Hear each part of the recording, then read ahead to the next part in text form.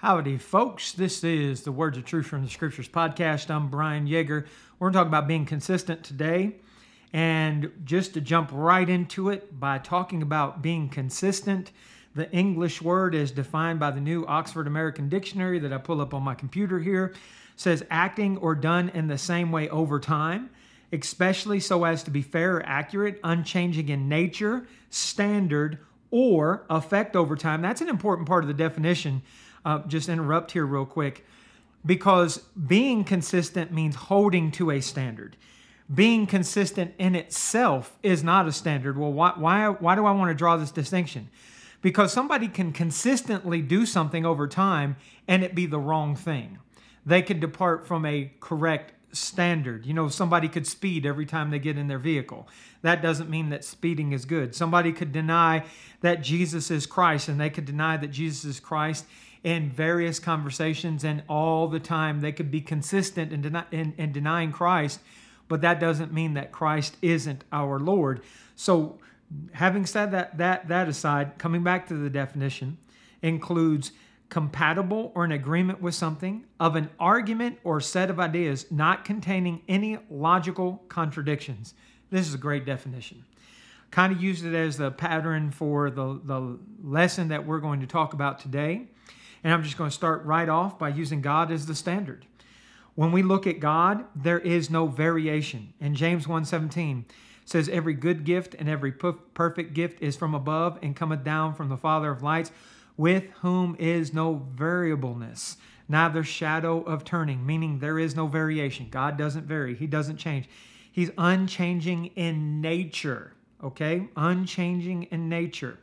In Malachi chapter 3, and this is interesting because the context, Malachi chapter 3 starts off with a prophecy about John the Baptizer being the forerunner for Christ that we see when we look at Matthew chapter 3 and other accounts, John comes preaching the baptism of repentance, preparing the people for Jesus to come, preparing them to change. Well, in that context, God says in Malachi 3:6, I am the Lord, I change not. Therefore, ye sons of Jacob are not consumed. In the greater context of the Old Testament, he made a promise. That promise in Genesis chapter 12 and Genesis chapter 22, that through Abraham, all the nations of the earth would be blessed. And then through the seed of Abraham, Isaac, Jacob, and on down the line, God did not utterly destroy the children of Israel. He did in part when 10 tribes were taken away into Assyrian captivity, but the tribe of Judah and part of the tribe of Benjamin remained, and so forth, so on. God kept his word, even when man didn't keep their words. I want you to think about why that's important, why it's comforting for us. In Hebrews chapter 6, and a great context where we're talking about the priesthood of Christ and other things contextually in the greater context. If you've never studied the book of Hebrews, if you go to my website and you go to Bible Study Materials, New Testament Studies, and click on the book of Hebrews, I have a series of articles that I wrote on the book of Hebrews that you can use as a guide to help you. Don't use it more than that. It's just a guide to help you. And man, the book of Hebrews is a marvelous, wonderful study. A lot of depth, a lot of meat there to take into consideration. But let me come back to this. Why is this important? In Hebrews chapter 6, beginning at verse 13, when God made promise to Abraham, because he could swear by no greater, he swore by himself, saying, surely blessing I will bless thee, and multiplying I will multiply thee. And so, after he had patiently endured, he obtained the promise. For men verily swear by the greater, and an oath for confirmation is to them an end of all strife. Wherein God, willing more abundantly to show unto the heirs of promise the immutability of his counsel, confirmed it by an oath, that by two immutable things, in which it was impossible for God to lie, we might have a strong consolation, who have fled for refuge to lay hold on the hope set before us, which hope we have as an anchor of the soul, both sure and steadfast, and which entereth into that within the veil, whether the forerunner is for us entered, even Jesus, made an high priest forever after the order of Melchizedek. The anchor of our hope. God cannot lie. He swore by himself. He keeps his word. He's dependable. He's faithful. He's trustworthy. Those are synonyms, right? This matters to us because I can hold fast to the hope of the promise in Christ Jesus because God is unwavering. He's consistent. He holds to his standard. He doesn't change. In 1 John, it's important for me in this light, and it ties to the previous point. In 1 John chapter 1, verses 7 through 9, talking to Christians, if you're not a Christian, one of the reasons you want to obey the gospel of Christ and be in Christ is to be able to have the forgiveness of God. Well, it says, if we walk in the light as he is in the light, we have fellowship one with another, and the blood of Jesus Christ, his Son, cleanses us from all sin. If we say we have no sin, we deceive ourselves and the truth is not in us. If we confess our sins, he is faithful and just to forgive us our sins and cleanse us from all unrighteousness. So if I'm in Christ and I err, I ought not deny that I've sinned. That's been the case even going back in the Old Testament, Proverbs 28:13, other passages. Don't hide it. Don't pretend like you did nothing wrong. If I'm a Christian, I've erred, I can confess that fault to God. And he is faithful. He's dependable. I can trust that he's going to forgive me. Why? Because I'm in his Son. I'm in him. I've walked outside and God the Father says I can come back. Like when you read Luke chapter 15, 32 verses about those who have fallen, who are outside and need to be returned or restored. God wants to see his children who have erred be restored. He's faithful. He's consistent in this. That goes back to the Malachi chapter 3 point. Israel had failed many times over. And what you see time and time and time again is God kept his word and gave them an open opportunity to come back to him. And John the Baptist shows that. Erring Israel, come back. Jesus shows that. The Jews who were guilty of crucifying our Lord, our Savior, Jesus Christ, were given the opportunity in Acts chapter 2 to repent and be baptized to have their sins forgiven. Acts 2:38 through 41. And when they heard the word, in Acts 2:40 says, with many other words, he testified to them, saying, save yourselves from this untoward generation. And when they gladly received the word, they were baptized and added unto them about 3,000 souls. God's unchanging. All right? Even when man decides they don't want to believe in God or they want to deny the word of God, 2 Timothy 2:13, if we believe not, yet he abideth faithful, he cannot deny himself. He's the unchanging standard, folks. He's consistent. Now, when we think about the application to us, there's a time where we need to change, right? What if you've sinned? You don't want to tell somebody all change is wrong. There's a time to change. Both Old and the New Testament teach us the importance of repentance, the necessity of repentance. Ezekiel 14:6, therefore say in the house of Israel, thus saith the Lord God, repent and turn yourselves from your idols and turn away your faces from all your abominations. And chapter 18 and verse 30 of the book of Ezekiel, therefore I will judge you, O house of Israel, every one according to his ways, saith the Lord God. Repent and turn yourselves from all your transgressions, so iniquity shall not be your ruin. Jesus taught, Luke 13:1 through 5. There were present at that season some of him that told him of the Galileans, whose blood Pilate had mingled with their sacrifices. And Jesus answering said to them, suppose ye that these Galileans were sinners above all the Galileans because they suffered such things? I'm just going to stop here. This is a common belief that still exists in the world today. People, you've heard people use the phrase karma. If you've done bad, something's going to come back to haunt you or do this. Some people, quote unquote, swear by it. It's a false doctrine. God doesn't work that way. No. Jesus answers that. He says, I tell you, nay, but except you repent, you shall all likewise perish. Or those 18 whom the tower of Siloam fell and slew them. Think ye they were sinners above all men that dwell in Jerusalem? So that's the way it is. Man, people think that karma idea, they think, you know what? something really bad happened to these people, they must have been really bad people. Jesus answered, I tell you, nay, but except ye repent, you shall likewise perish. So you will perish if you don't repent. But those people didn't have bad things happen to them because they were sinners. In Acts 3:19, different context. Peter's preaching after a miracle has been performed and it caught the attention of the people. He says, repent ye therefore and be converted, that your sins may be blotted out when the times of refreshing shall come from the presence of the Lord. Paul in Acts 26, when he's recounting his conversion account, this is, he does this in chapter 22 as well and so forth, going back to Acts 9.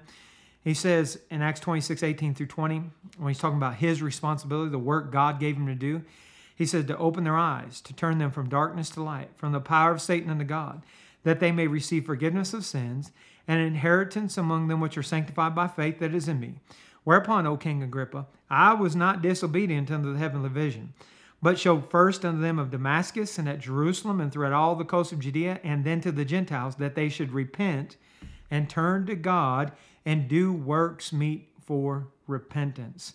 So you can see, whether it's the Old Testament or the New, the necessity of repentance. Somebody cannot just continue in sin. Even in Christ, there are people that teach this false idea of continual cleansing. In fact, we read earlier, 1 John 1, 7 through 9, they use verse 7 to teach continual cleansing. Of course, verse 9 says you have to confess your sins. That makes it conditional. But they will say there's unconditional forgiveness, that God continually cleanse your sins. Not if you don't repent. If you don't repent, you've broken your side. You've not done what God requires of you to obtain forgiveness.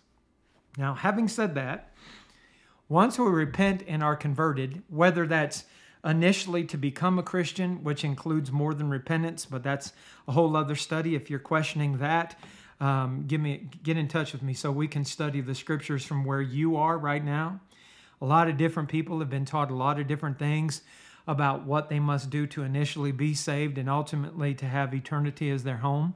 And since so many people have been taught so many things, it's just more expedient for you and I to have that conversation so that I can know where you're coming from. Let me give you an example.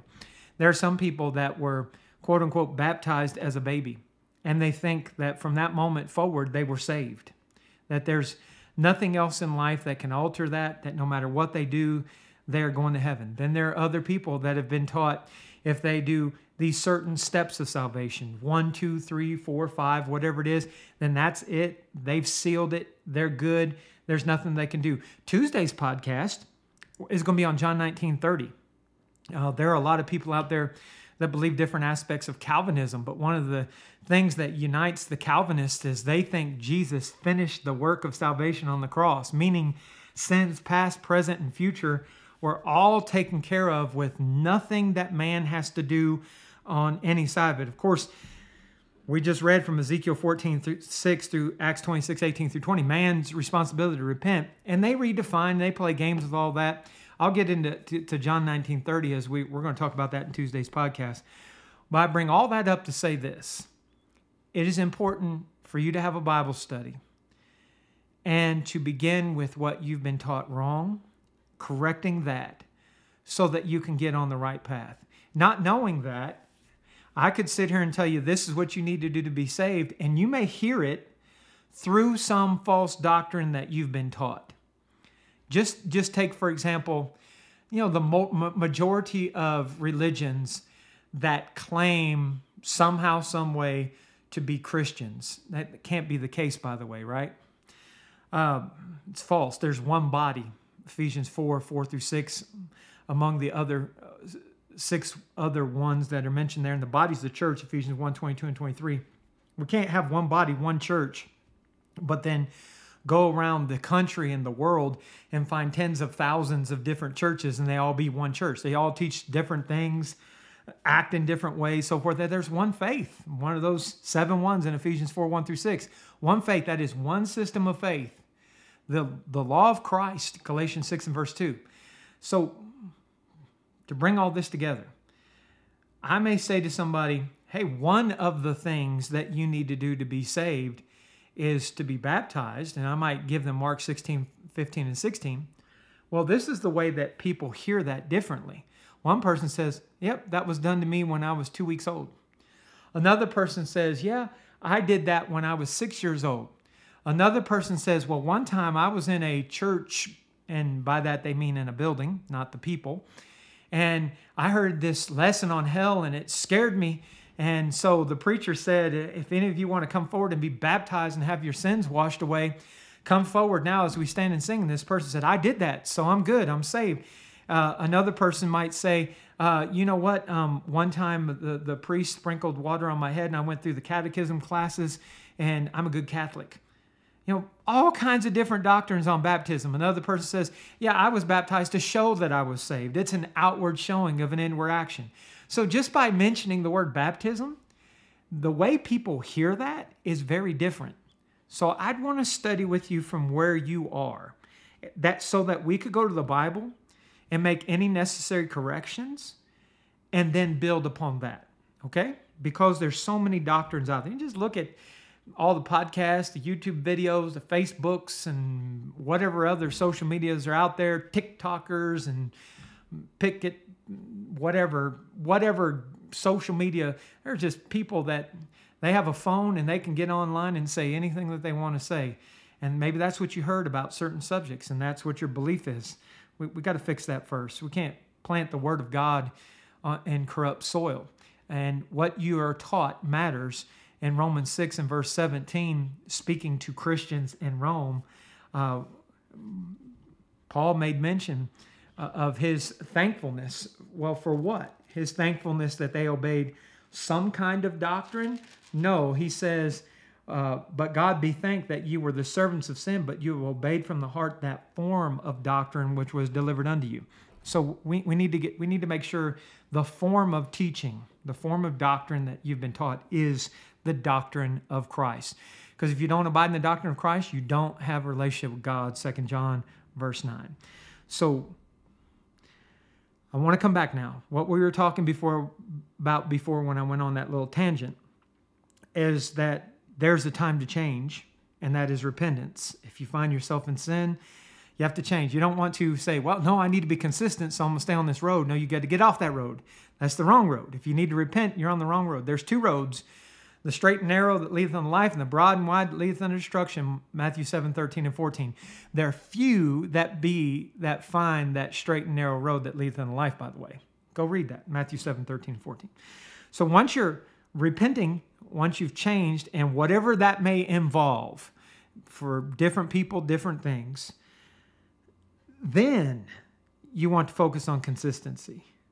Then you want to look at God and you want to say, you know what, I need to imitate the character of God. In fact, Ephesians 5:1 says that, be therefore followers of God as dear children, or imitators of God as dear children. And when you think about it, not only does that make you right with God and put you on the right path with God, think about how that helps you relate to faithful brothers and sisters in Christ. In Ephesians chapter 6, verses 21 and 22, Paul is writing, he says, that you may know my affairs and how I do. Tychicus, a beloved brother and faithful minister in the Lord, shall make known to you all things, whom I have sent unto you for the same purpose, that ye might know our affairs, and that he might comfort your hearts. So Paul refers to Tychicus as a beloved brother and faithful minister. He was trustworthy. He was consistent.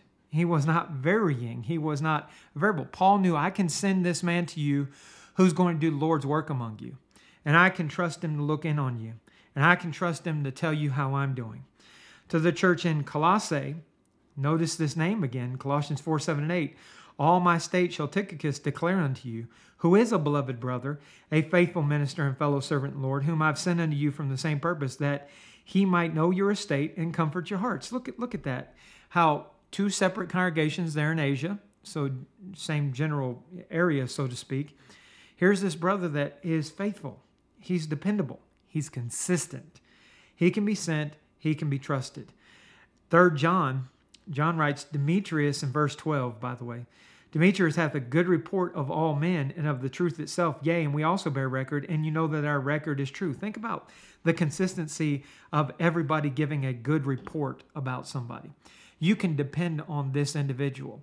I have brethren in my life I'm very thankful to God for that I can depend on, that they are consistent, they are predictable, and they see that in me as well. Years ago, a problem arose, and one of the sisters in Christ here, a little shout out to Sheila here, she said something and it kind of stuck with me. It made me feel very good when she said it, and I've kind of kept it in my back pocket a little bit for edification. But somebody had brought up something was going on, and she said, well, that's not Brian. That's not his standard operating procedure. So what she was saying is, I'm consistent. What I'm going to say and what I'm going to do is consistent. It's predictable. She knew what was or was not said or done just based on consistency. That she's known me for many years, and over those many years, she's seen the same behavior over and over and over and over again. That's the way brethren ought to be. Because on the other hand, if you're not consistent, Proverbs 25:19 says, confidence in an unfaithful man in time of trouble is like a broken tooth and a foot out of joint. You ever had a broken tooth? How about a foot out of joint? I've had both. Painful. An unfaithful man, somebody that can't be depended upon. So when we look at ourselves, we need to be consistent. When I looked at the scriptures and thought about the subject that we're talking about, I thought about Colossians 1:23, how the wording there is, if you continue in the faith, grounded and settled, that's kind of a key word here, and be not moved away from the hope of the gospel, which you have heard and which is preached to every creature which is under heaven, whereof I, Paul, am made a minister. Be grounded and settled. Think about that. Think about that. Let that sink in just a little bit. To be grounded and settled. The word settled, if you were going to do a little word study on it, hedreios or something like that is the pronunciation of the Greek term. You can find it as Strong's number 1476 in your Greek to English lexicons that are available to you. And it means to sit, to be sedentary, to be immovable, settled, to be steadfast.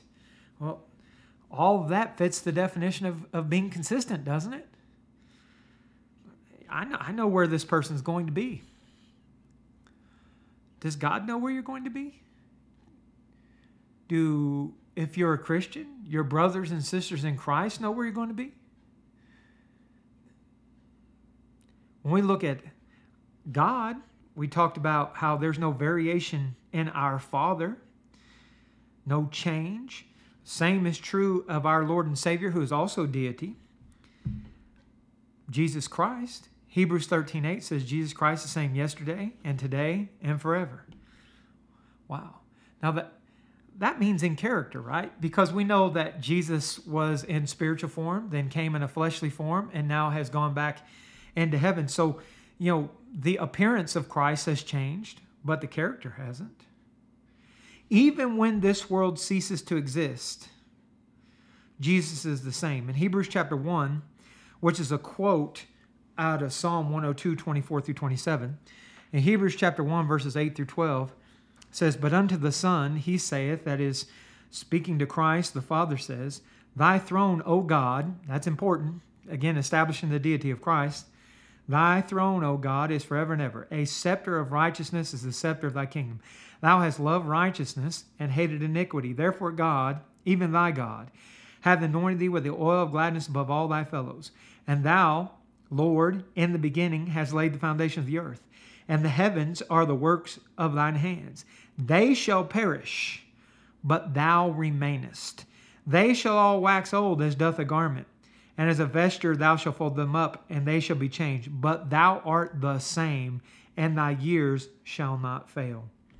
Jesus, same yesterday, today, and forever. Isn't that interesting? Chapter 1 of the book of Hebrews points that out. Chapter 13, in different words, but the same point, points out the same. Why do you think Jewish Christians in the first century needed to realize that? Well, they were seeing a change in law, change in priesthood. In fact, when you read Hebrews chapters 4 through 10, those 2 points are going forward. 4, 5, 6, and 7, the priesthood. Chapter 8, there must also be the change of a law. Chapter 9, chapter 10, the sacrificial system changed, everything. So if you were a Jew in the first century, your head might be spinning a little bit. What had been in place for thousands of years, the law of Moses, the prophets, now, there's a new covenant. There's a new law. We're become dead to one to be married to another, Romans 7, 1 through 6. Your head's spinning. So here's the message of comfort. The law has changed, but the Father and the Son have not. Their character is the same. The promises have not gone away. It's reassurance. It's like a parent to a child. Maybe you're in a position, there have been multiple times during my children's youth where we moved. And we always wanted to reassure them. We're going to a different city or a different state, or in one case, across the country. And yes, the location's going to change. Different things are going to vary. But don't worry, Mom and Dad are going to stay the same. Everything's going to be fine. Our house is not our physical house. It's our family. And you're going to have Mom and Dad regardless of where we live in the physical. Well, for a Jew, that similar thing needed to be pointed out. In fact, in chapters 3, the comparison between the house of Moses and the house of Christ is laid forward. And now you're the house of God. Well, it's, hey, look, you may have moved from the physical law of Moses into the spiritual law of Christ, but God has remained in the same place. Jesus has remained in the same place. Don't worry. There's not a variation there. Even though Jesus came in the flesh, John 1:14, the Word was made flesh and dwelt among us, and we beheld His glory, the glory as of the only begotten of the Father, full of grace and truth. In Philippians 2, 5 through 7, let this mind be in you, which is also in Christ Jesus, who being in the form of God, thought it not robbery to be equal with God, but made of himself of no reputation, took upon him the form of a servant, and was made in the likeness of men. Yet, John 8, 56 through 58, Jesus says, and this is why I was in the flesh, your father Abraham rejoiced to see my day, and he saw it and was glad. Then said he the Jews, then said the Jews unto him, thou art not yet 50 years old, and hast thou seen Abraham? Jesus said unto them, verily, verily, I say unto you, before Abraham was, I am. Well, they recognized, they wanted to kill him after he said that. They recognized exactly what Jesus meant by that. And most Bible students would. When you go back and you read Exodus 4, 3 and 4, when the Lord is talking to Moses, he refers to himself as I am. The I am. Tell them the I am has sent thee. Well, the Jews caught that picture. Our Lord is saying before the promise was made to Abraham. So before not only the conversation with Moses, but before the promise was originally made, Jesus saying, I am. Things have changed. He was in the flesh. The law and the prophets were until John, Luke 16, 16. The message was changing. Jesus says, I haven't. In fact, the words of Christ and the works of Christ were the fulfillment of the law. So things are changing in a good way, but Jesus hasn't. Hey, we're moving cross country, but don't worry. You still have your Lord God. Like our Heavenly Father, whom we are to follow that we read about in Ephesians 5:1. What about the examples of Jesus? Doesn't 1 Peter 2, 21 and 22 teach us to follow the example of Jesus? The text says, for here, even hereunto you called, because Christ also suffered for us, leaving us an example, that you should follow his steps, who did no sin, neither was guile found in his mouth. We ought to be consistent. Even when there may be variables in the flesh, we ought to remain consistent. Let's say you get a new job. For whatever reason, you leave one job and you get an next. You put together a resume. You put references on that resume. Somebody calls those references and they're looking for consistency.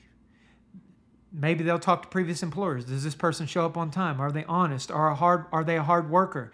If somebody goes back over your X amount of years of work experience, they should see consistency.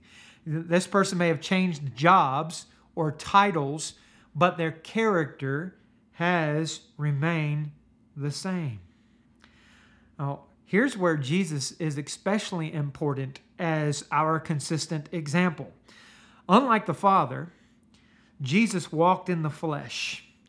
So if you were to keep reading, earlier we looked at 1 John 1, 7 and 9, and then, you got verse 10 that repeats the point that is made there in verse 9, where it says, if we say we have not sinned, we make him a liar and his word not in us. Now that's if you need to confess your sins, verse 9. So that's talking to a Christian who has sinned.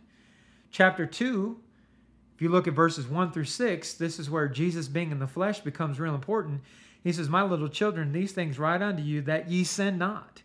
And if any man sin, not when. Some people talk about sin like it ought to happen. No, it says, if any man sin, we have an advocate with the Father, Jesus Christ the righteous. He is the propitiation for our sins, and not for ours only, but also for the sins of the whole world. And hereby we do know that we know him, if we keep his commandments. He that saith, I know him, and keepeth not his commandments, is a liar, and the truth is not in him. But whoso keepeth his word, in him verily is the love of God perfected. Hereby we do know that we are in him. He that saith he abideth him ought himself also to walk, even as he walked. Jesus, our example. Walk like him. Well, what was that? In John 8, 28 and 29, then said Jesus unto them, when ye have lifted up the Son of Man, then you shall know that I am he, and that I do nothing of myself, but as my Father hath taught me, I speak those things.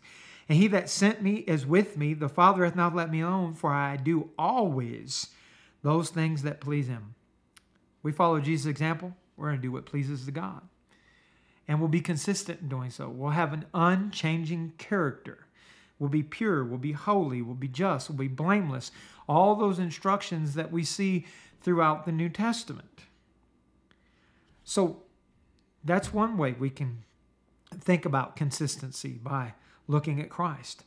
Another way, a way that when we're looking at the definition of consistent, and we're talking about somebody who is unchanging in nature, standard, or effect over time, well, what the biblical word that comes to mind there, and kind of like being grounded and settled, is to be steadfast. 1 Corinthians 15:58, the quote-unquote resurrection chapter, ends with, therefore, my beloved brethren, be ye steadfast, unmovable, always abounding in the work of the Lord, for as much as you know your labor is not vain in the Lord. Steadfast defined for you right there, by being unmovable, by being grounded and settled. Be steadfast.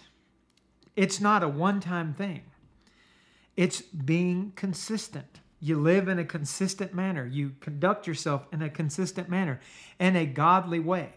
When people look at you, they ought to see Jesus. And when people look at Jesus, they ought to see you, because you're walking as he walked. And it's not just, hey, I do this on Sundays, but not on Monday, Tuesday, Wednesday, Thursday, Friday, or Saturday.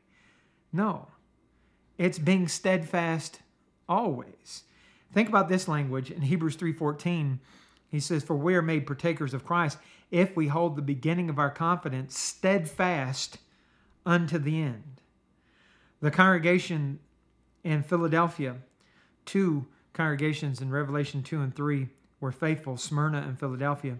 Philadelphia was told in Revelation 3:11, behold, I come quickly, hold that fast which thou hast, that no man take thy crown. Hold fast. Be steadfast. Not tossed to and fro. In a context talking about the end of spiritual gifts, the temporary nature of them, Ephesians 4:14 says that we henceforth be no more children, tossed to and fro and carried about with the wind of doctrine by the sleight of men and cunning craftiness, whereby they lie in wait to deceive. Not going right and left, not swaying all the time, but being steadfast, not tossed to and fro. So let's talk about some applications, some tests there, because One of the things we always want to do is examine ourselves. In fact, it's a command, it's an instruction. 2 Corinthians 13:5, examine yourselves, whether you be in the faith, prove your own selves. Know you not your own selves, that Christ is in you, except you be reprobate. So examine and test yourself is what Paul told the Corinthians. We want to be like that, right? So when you look at your life, are you a predictable person? And not just do your brethren know that they can trust on you, but what about people of the world? Do they know how you're going to be, how you're going to behave? Or are they waiting for you to give in? Do they think that at some point in time you're going to cave to whatever desire they have? Well, think about this. 1 Peter 4:1-5 says, "For as much then as Christ has suffered for us in the flesh, arm yourselves likewise with the same mind. For he that suffered in the flesh has ceased from sin, that he no longer should live the rest of his time in the flesh to the lust of men, but to the will of God. For the time past of our life may suffice us to have wrought the will of the Gentiles, when we walked in lasciviousness, lust, excess of wines, revelings, banquetings, abominable idolatries, wherein," here it is, "they think it strange that you run not with them to the same excess of riot, speaking evil of you, who shall give an account to him that is ready to judge the quick and the dead." Do they, people from your past, before you were faithful in Christ, if that is part of your past, look at you like you're strange, you've changed?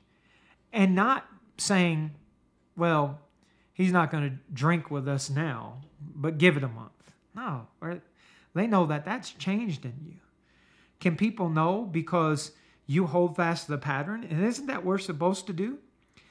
2 Timothy 1:13, "To hold fast the form of sound words which thou hast heard of me, and faith and love which is in Christ Jesus." If we're holding to the pattern, we're going to be the pattern.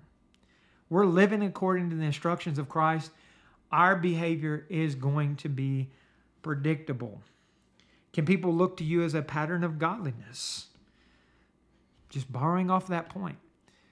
Living the pattern, becoming the pattern, being the pattern. In 2 Thessalonians 3 yourselves, here I'm starting to think about the wording of the verse. In 2 Thessalonians 3:7, Paul, Timothy, and Silvanus write, "For yourselves know how you ought to follow us, for we behave not ourselves disorderly among you." They said, look, we were a pattern. We were a pattern. You look at us, you see a pattern. When people look at you, do they see a consistent pattern? Take a more specific into account. The Bible teaches us that we're to look at evil a certain way. In Psalm 97:10, "Ye that love the Lord hate evil. He preserveth the soul of his saints. He delivereth them out of the hand of the wicked." In Amos 5:15, "Hate the evil and love the good, and establish judgment in the gate. It may be that the Lord God of hosts will be gracious unto the remnant of Joseph." And in the New Testament, Romans 12:9, "Let love be without dissimulation." That means without hypocrisy. "Abhor that which is evil, and cleave to that which is good." So let's think about this. Our consistency in this. Some people would read those verses, and they would come to the conclusion, like some of the recent things that I've seen. One of the recent things that has come across my email, and I've seen it in other places, is to boycott Target, because Target department stores in the United States are supporting the LGBTQ plus movement. I am not aware enough to speak in any depth on that subject, so if you're looking for more details, I'm not the person to ask. If you were to send me an email saying I should boycott something, I delete it. Let me tell you why I delete it. Because there is no place on earth where I can do business that is holy, righteous, pure, and just to a consistent standard.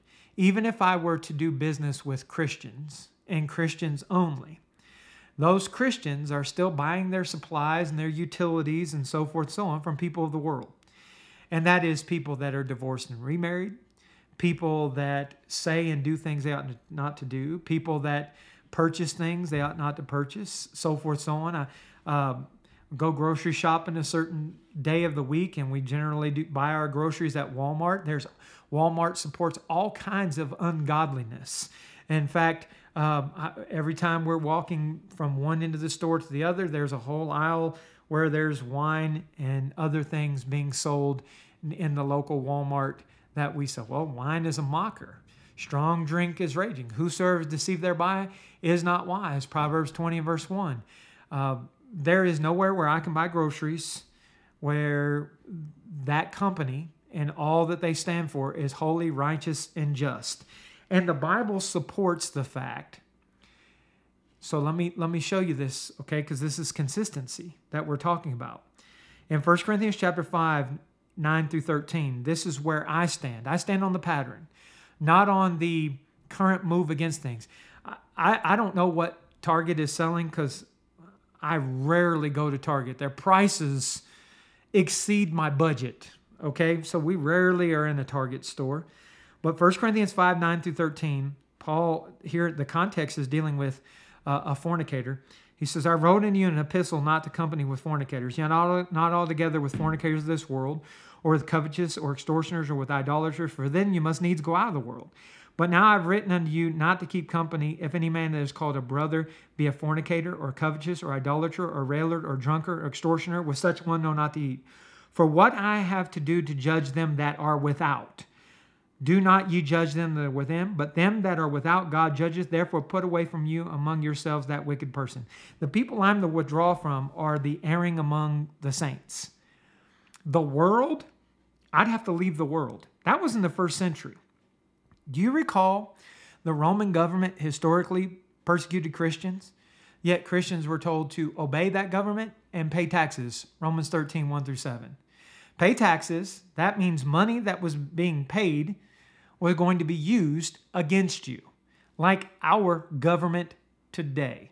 Money that we pay taxes for, we obey that ordinance of man, is used to promote evil. Folks, there's no escaping it. To be consistent, you'd have to go live on the moon, and you'd have to find a way to get there without buying anything from a non-Christian.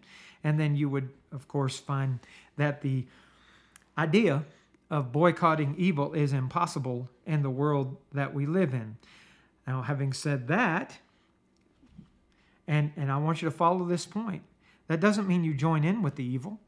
I'm not going to buy alcohol at Walmart or whatever Target is selling that is for the LGBTQ plus, and however you spell it. You know, I heard one man say that he made a difference between Target and other things because Target is officially warring against Christians. So is the federal government. So is the public school system. So is the colleges. Everything that is evil is against God. Whether it's stated outright or subtly, it's against God.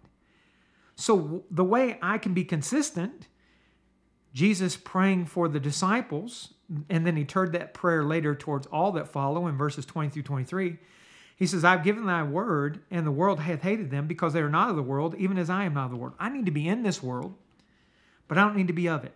I don't need to have close associations with this world. And James 4:4, ye adulterers and adulterers, know ye not friendship with the world's enmity with God? Whoso therefore shall be a friend of the world is the enemy of God. I don't need to join in, but I need to balance that. And thankfully, the scriptures give us the right balance. In Romans 12, 17 through 21, which, by the way, if you keep reading, goes into chapter 13 that I referenced earlier, says, recompense to no man evil for evil. Provide things honest in the sight of all men. If it be possible, as much lieth in you, live peaceably with all men. Dearly beloved, avenge not yourselves, but rather give place unto the wrath. For it is written, vengeance is mine, I will repay, saith the Lord. Therefore, if thine enemy hunger, feed him. If he thirst, give him drink. For in so doing, thou shalt heap coals of fire on his head. Be not overcome of evil, but overcome evil with good. I need to live peaceably in this world. That doesn't put me on the front lines of a march against some social injustice. That means I look at this world and shake my head at how dumb it is, try to rescue as many as I can with the gospel, and do what I need to do to survive. In 1 Corinthians chapter 10, does that mean that I can do business in places where ungodly things are sold? Watch the clear authority here. Like, this should be the end all in all these discussions. 1 Corinthians 10, 23 through 33 says, all things are lawful for me, but all things are not expedient. All things are lawful for me, but all things edify not. Let no man seek his own, but every man another's wealth. Whatsoever is sold in the shambles, that is markets, that eat, asking no question for conscience sake. Now, why is this said? Notice as we read, and in fact, if you look at 1 Corinthians 8, 1 through 13, 1 Corinthians 8, 9, and 10 is talking about lawful liberties for the most part. Context changes back and forth a little bit, but the overall authorized liberties. In the markets, there were meats offered to idols being sold. The authority here was, go that market. That is a market that supported idolatry. So that earlier point about, but that business is against God. These were markets that were in support of idolatry. Go ahead and buy there. Don't ask any questions for conscience sake. It says, but if any man say to you, this is offered unto idols, eat not for his sake that showed it. Notice, it didn't say avoid the market. But if somebody's going to tell me, hey, that was offered to an idol, follow this line of thought. Eat not for conscience sake, for the earth is the Lord and the fullness thereof. Conscience, I say not thine own, but of the other. For why is my liberty judged of another man's conscience? For if I by grace be a partaker, why am I evil spoken of for that which I give thanks?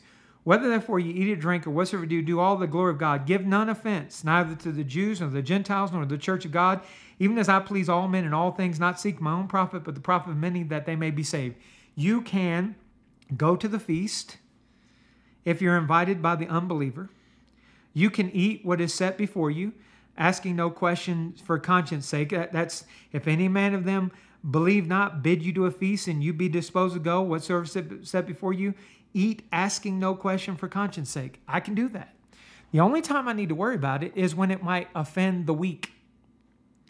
But me, if I'm a faithful Christian, strong in the grace of our Lord Jesus Christ, I ought not be offended. I know that no matter what Target or Walmart or anybody else sells, I know they're people of the world. I'm not there supporting them. I'm buying food for my family. And where I'm going to go is where it's cheaper. And if one of my brethren were to look at me and say, I'm struggling with this for this reason, I would abandon some things for their conscience sake.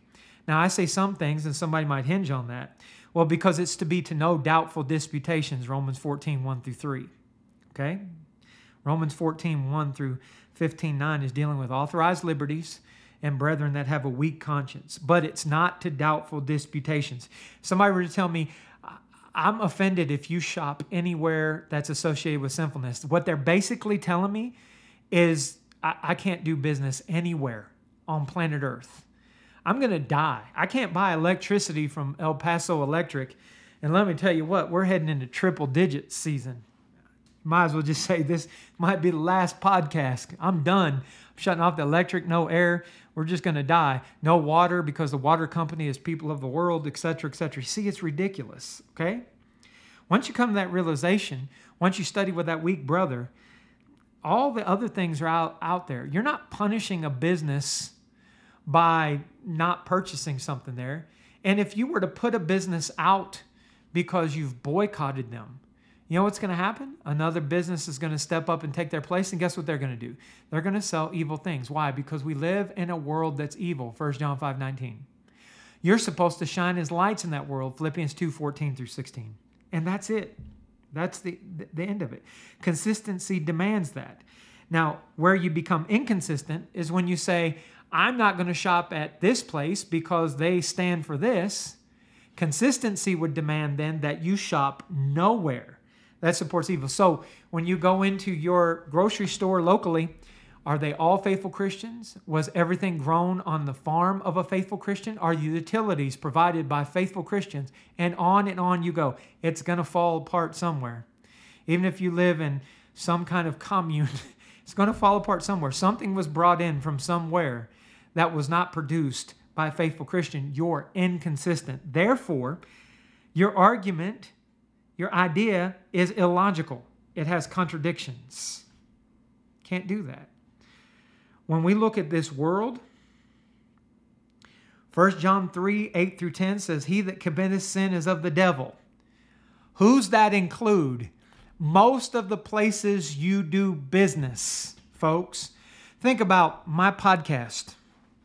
My podcast, the only place where you could say my podcast appears that's not directly connected with evil is my own personal website, wordsoftruth.net. But I use a hosting company, and I assure you, they have plenty of websites that contain evil. Wherever else you're listening to it, Podbean, Spotify, Apple, Google, Samsung TVs, YouTube, Rumble, wherever it is, there's all kinds of sinful content on those. Consistency would say, I'm shutting down this podcast. I'm not going to listen to the truth anymore. Why? Because it appears somewhere where there's other things. That's everything in the world, okay? The house that I live in was built by people that are sinners. So was your house. Even if you personally built it, you didn't make every part of it. Do you follow? 1 John 3:8-10, he that committeth sin is the devil, for the devil sinneth from the beginning. For this purpose the Son of God was manifested, that he might destroy the works of the devil. Whosoever is born of God doth not commit sin, for his seed remaineth in him, and he cannot sin, because he is born of God. In this the children of God are manifest, and the children of the devil. Whosoever doeth not righteousness is not of God, neither he that loveth not his brother. He that committeth sin is the devil. So how many people do you work with, beside, for, do business with that are sinners? You pay your taxes to who? Sinners. Consistency says, I'm going to abhor evil, but I also have to learn to live aside it. And the parable of the wheat and tares in Matthew 13, and the true application of it is that God is going to separate us from them. When? In the judgment day. Now, to be consistent, that doesn't mean I'm going to go out and be best friends with the world. I'm not going to have the same interactions with the world as I do with my brothers and sisters in Christ, because I abhor that which is evil. I don't go stand in the alcohol aisle or other aisles of the grocery store wearing their sinful things because I abhor them. I walk past them. You get it? Be consistent. When you look at your manner of life, think about this when it comes to consistency. Just kind of change pages here a little bit. You think about your manner of life, 2 Timothy 3:10. Paul says to Timothy, thou hast fully known my doctrine, manner of life, purpose, faith, long-suffering, charity, and patience. So let's combine the previous point with this. If one of my brothers and sisters in Christ here were told, Brian doesn't ever shop at this store because this is there. What my brothers and sisters in Christ know about me is that I'm consistent. They would know that that's not true. They would know I may not shop certain places, hey, hint, mainly because they're more expensive. So I might not shop certain places, but it's not to boycott them for evil. My brethren will know that because I'm consistent in that. I consistently apply that principle. Do you? I have a manner of life. What's your manner of life? If someone were to ask tell my brethren here, yeah, Brian has gone out and, got some friends and, I'm surprised to see him. He has them over in his backyard. They drink. Now, he's not drinking, and they do this and they do that. I'm surprised to see him. My brethren are going to know you're lying about Brian because I have a consistent manner of life. I'm not going to be among those people. I might pass by them. I might live next door to them, but I'm not going to have them in my home. I'm not going to have social gatherings with them. I'm going to be in the world, but not of the world. That's my manner of life. What's yours? Now, there are variables. Remember when we were reading in 1 Corinthians 10? If somebody that bids you, invites you to a feast and you'd be disposed to go. If one of my brethren were reported to be sitting at a table of people at a restaurant like Chili's or Applebee's or somewhere like that serves alcohol, and they said, I saw so-and-so sitting at this table. I know some of my brethren where I would say that was probably a work meeting. I know they didn't choose to do that socially, but they may have been disposed to go to a work meeting where there were people that were engaging in things that they did not engage, or a work event or something along that line. But if they were to say, and you know what? He or she was drinking alcohol, I would say, no way. because my brethren have a consistent manner of life. I wouldn't even need to check on them. I know that about them. They have a consistent manner of life. They're predictable. When we look at the scriptures, what God promises doesn't change. That makes him predictable, consistent, right? Like in Romans 11:29, the gifts of God, or the gifts and calling of God are without repentance. He doesn't change what he says he's going to offer. When we look at our consistency, can the same be said? In James 5:12, but above all things, my brethren, swear not, neither by heaven, neither by the earth, neither by any other oath, but let your yea be yea and your nay, nay, lest ye fall into condemnation. What about your consistency?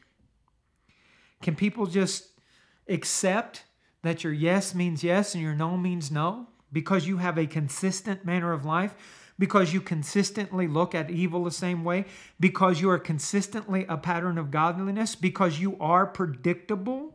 You have a standard operating procedure. Again, unless that means you've done something wrong that you need to change, you ought to be consistent. Now, I want to come back to a point that I brought up real quickly. There are some things in which consistency doesn't matter, like with authorized liberties.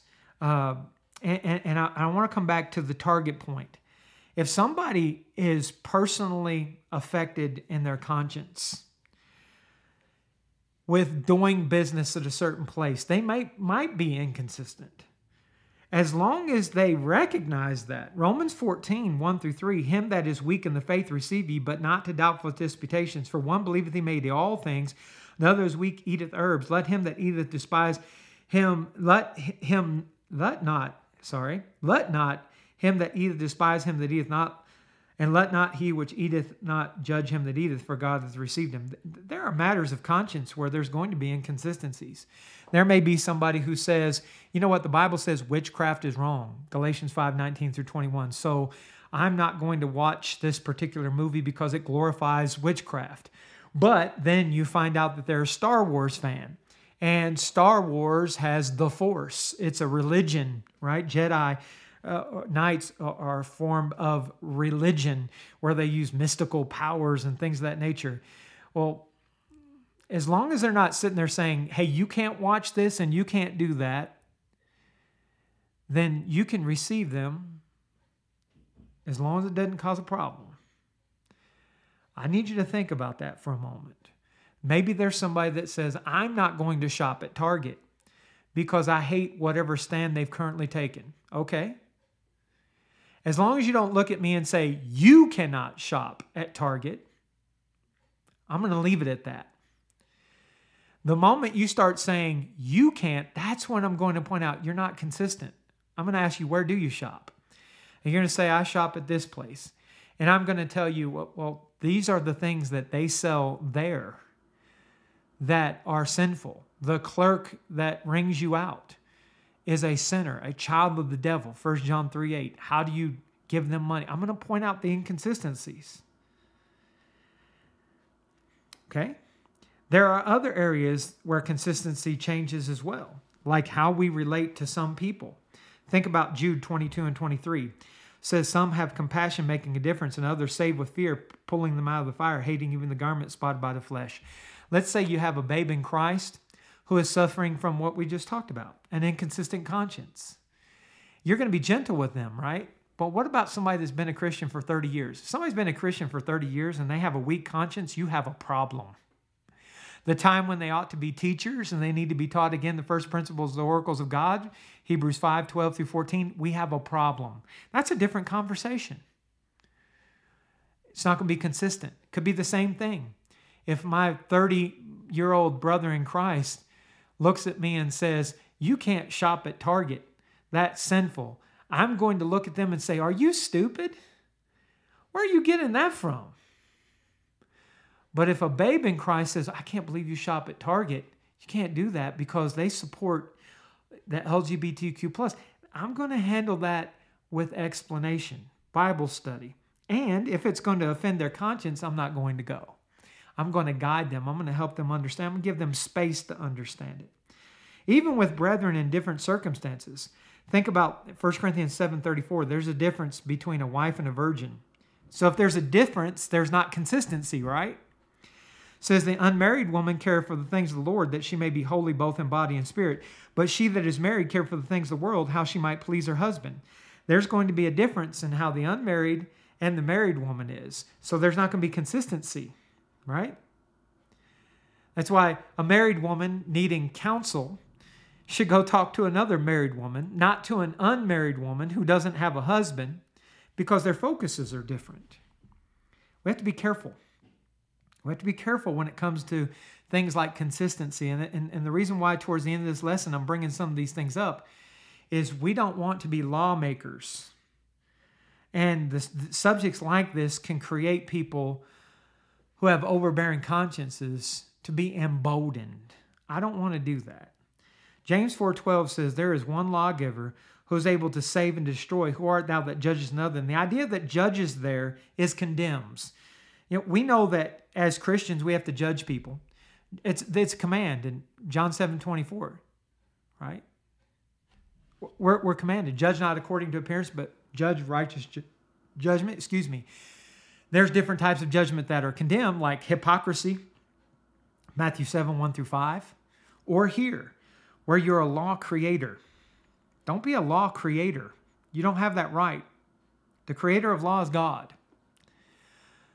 So that fits a lot of different ways. And you don't want to use consistency to become a law creator. You don't want to look at somebody. Like if you were to contact me and you were to say, yeah, I've stopped shopping at Target because I just can't support what they're doing. I would say, okay. If you left it at that, that's where I would leave it. Why? Because I'm not going to be a lawgiver. I'm not going to tell you have to shop at Target. You may feel like it's just too much for you. Fine. You're allowed personal scruples as long as you don't become a lawgiver. So think about this lesson. Consistency is not the standard, but being consistent to the standard is a way that we know one another. The way that we can examine ourselves in relationship to God is the way God is. I think there's a lot of value for you to unpack in this subject matter if you really think it through and be honest in the subject. And I think you can also see it, especially as we came towards the end of this lesson, how it's not always cut and dry. How I might relate to one person or another, or one situation or another, might contain variables.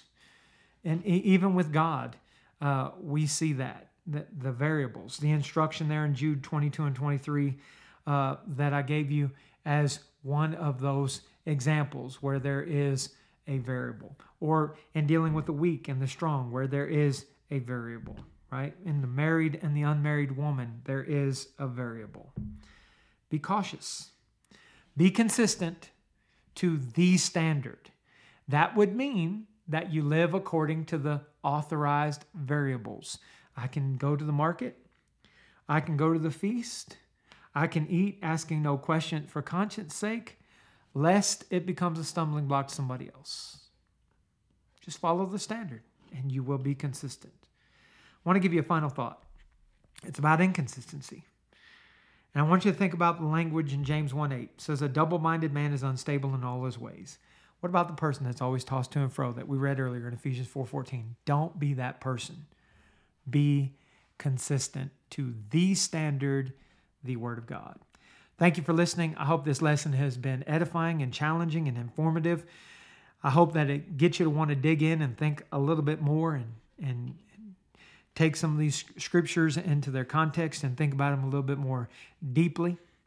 If you have questions, call me up, 915-525-5794. Email me, brian@wordsoftruth.net. And of course, you can always visit the website, wordsoftruth.net. Well, I thank you so much for listening. Hope you'll tune in on Tuesday to hear what did Jesus mean when he said, it is finished. That's going to be the podcast then. Till then, thank you very much.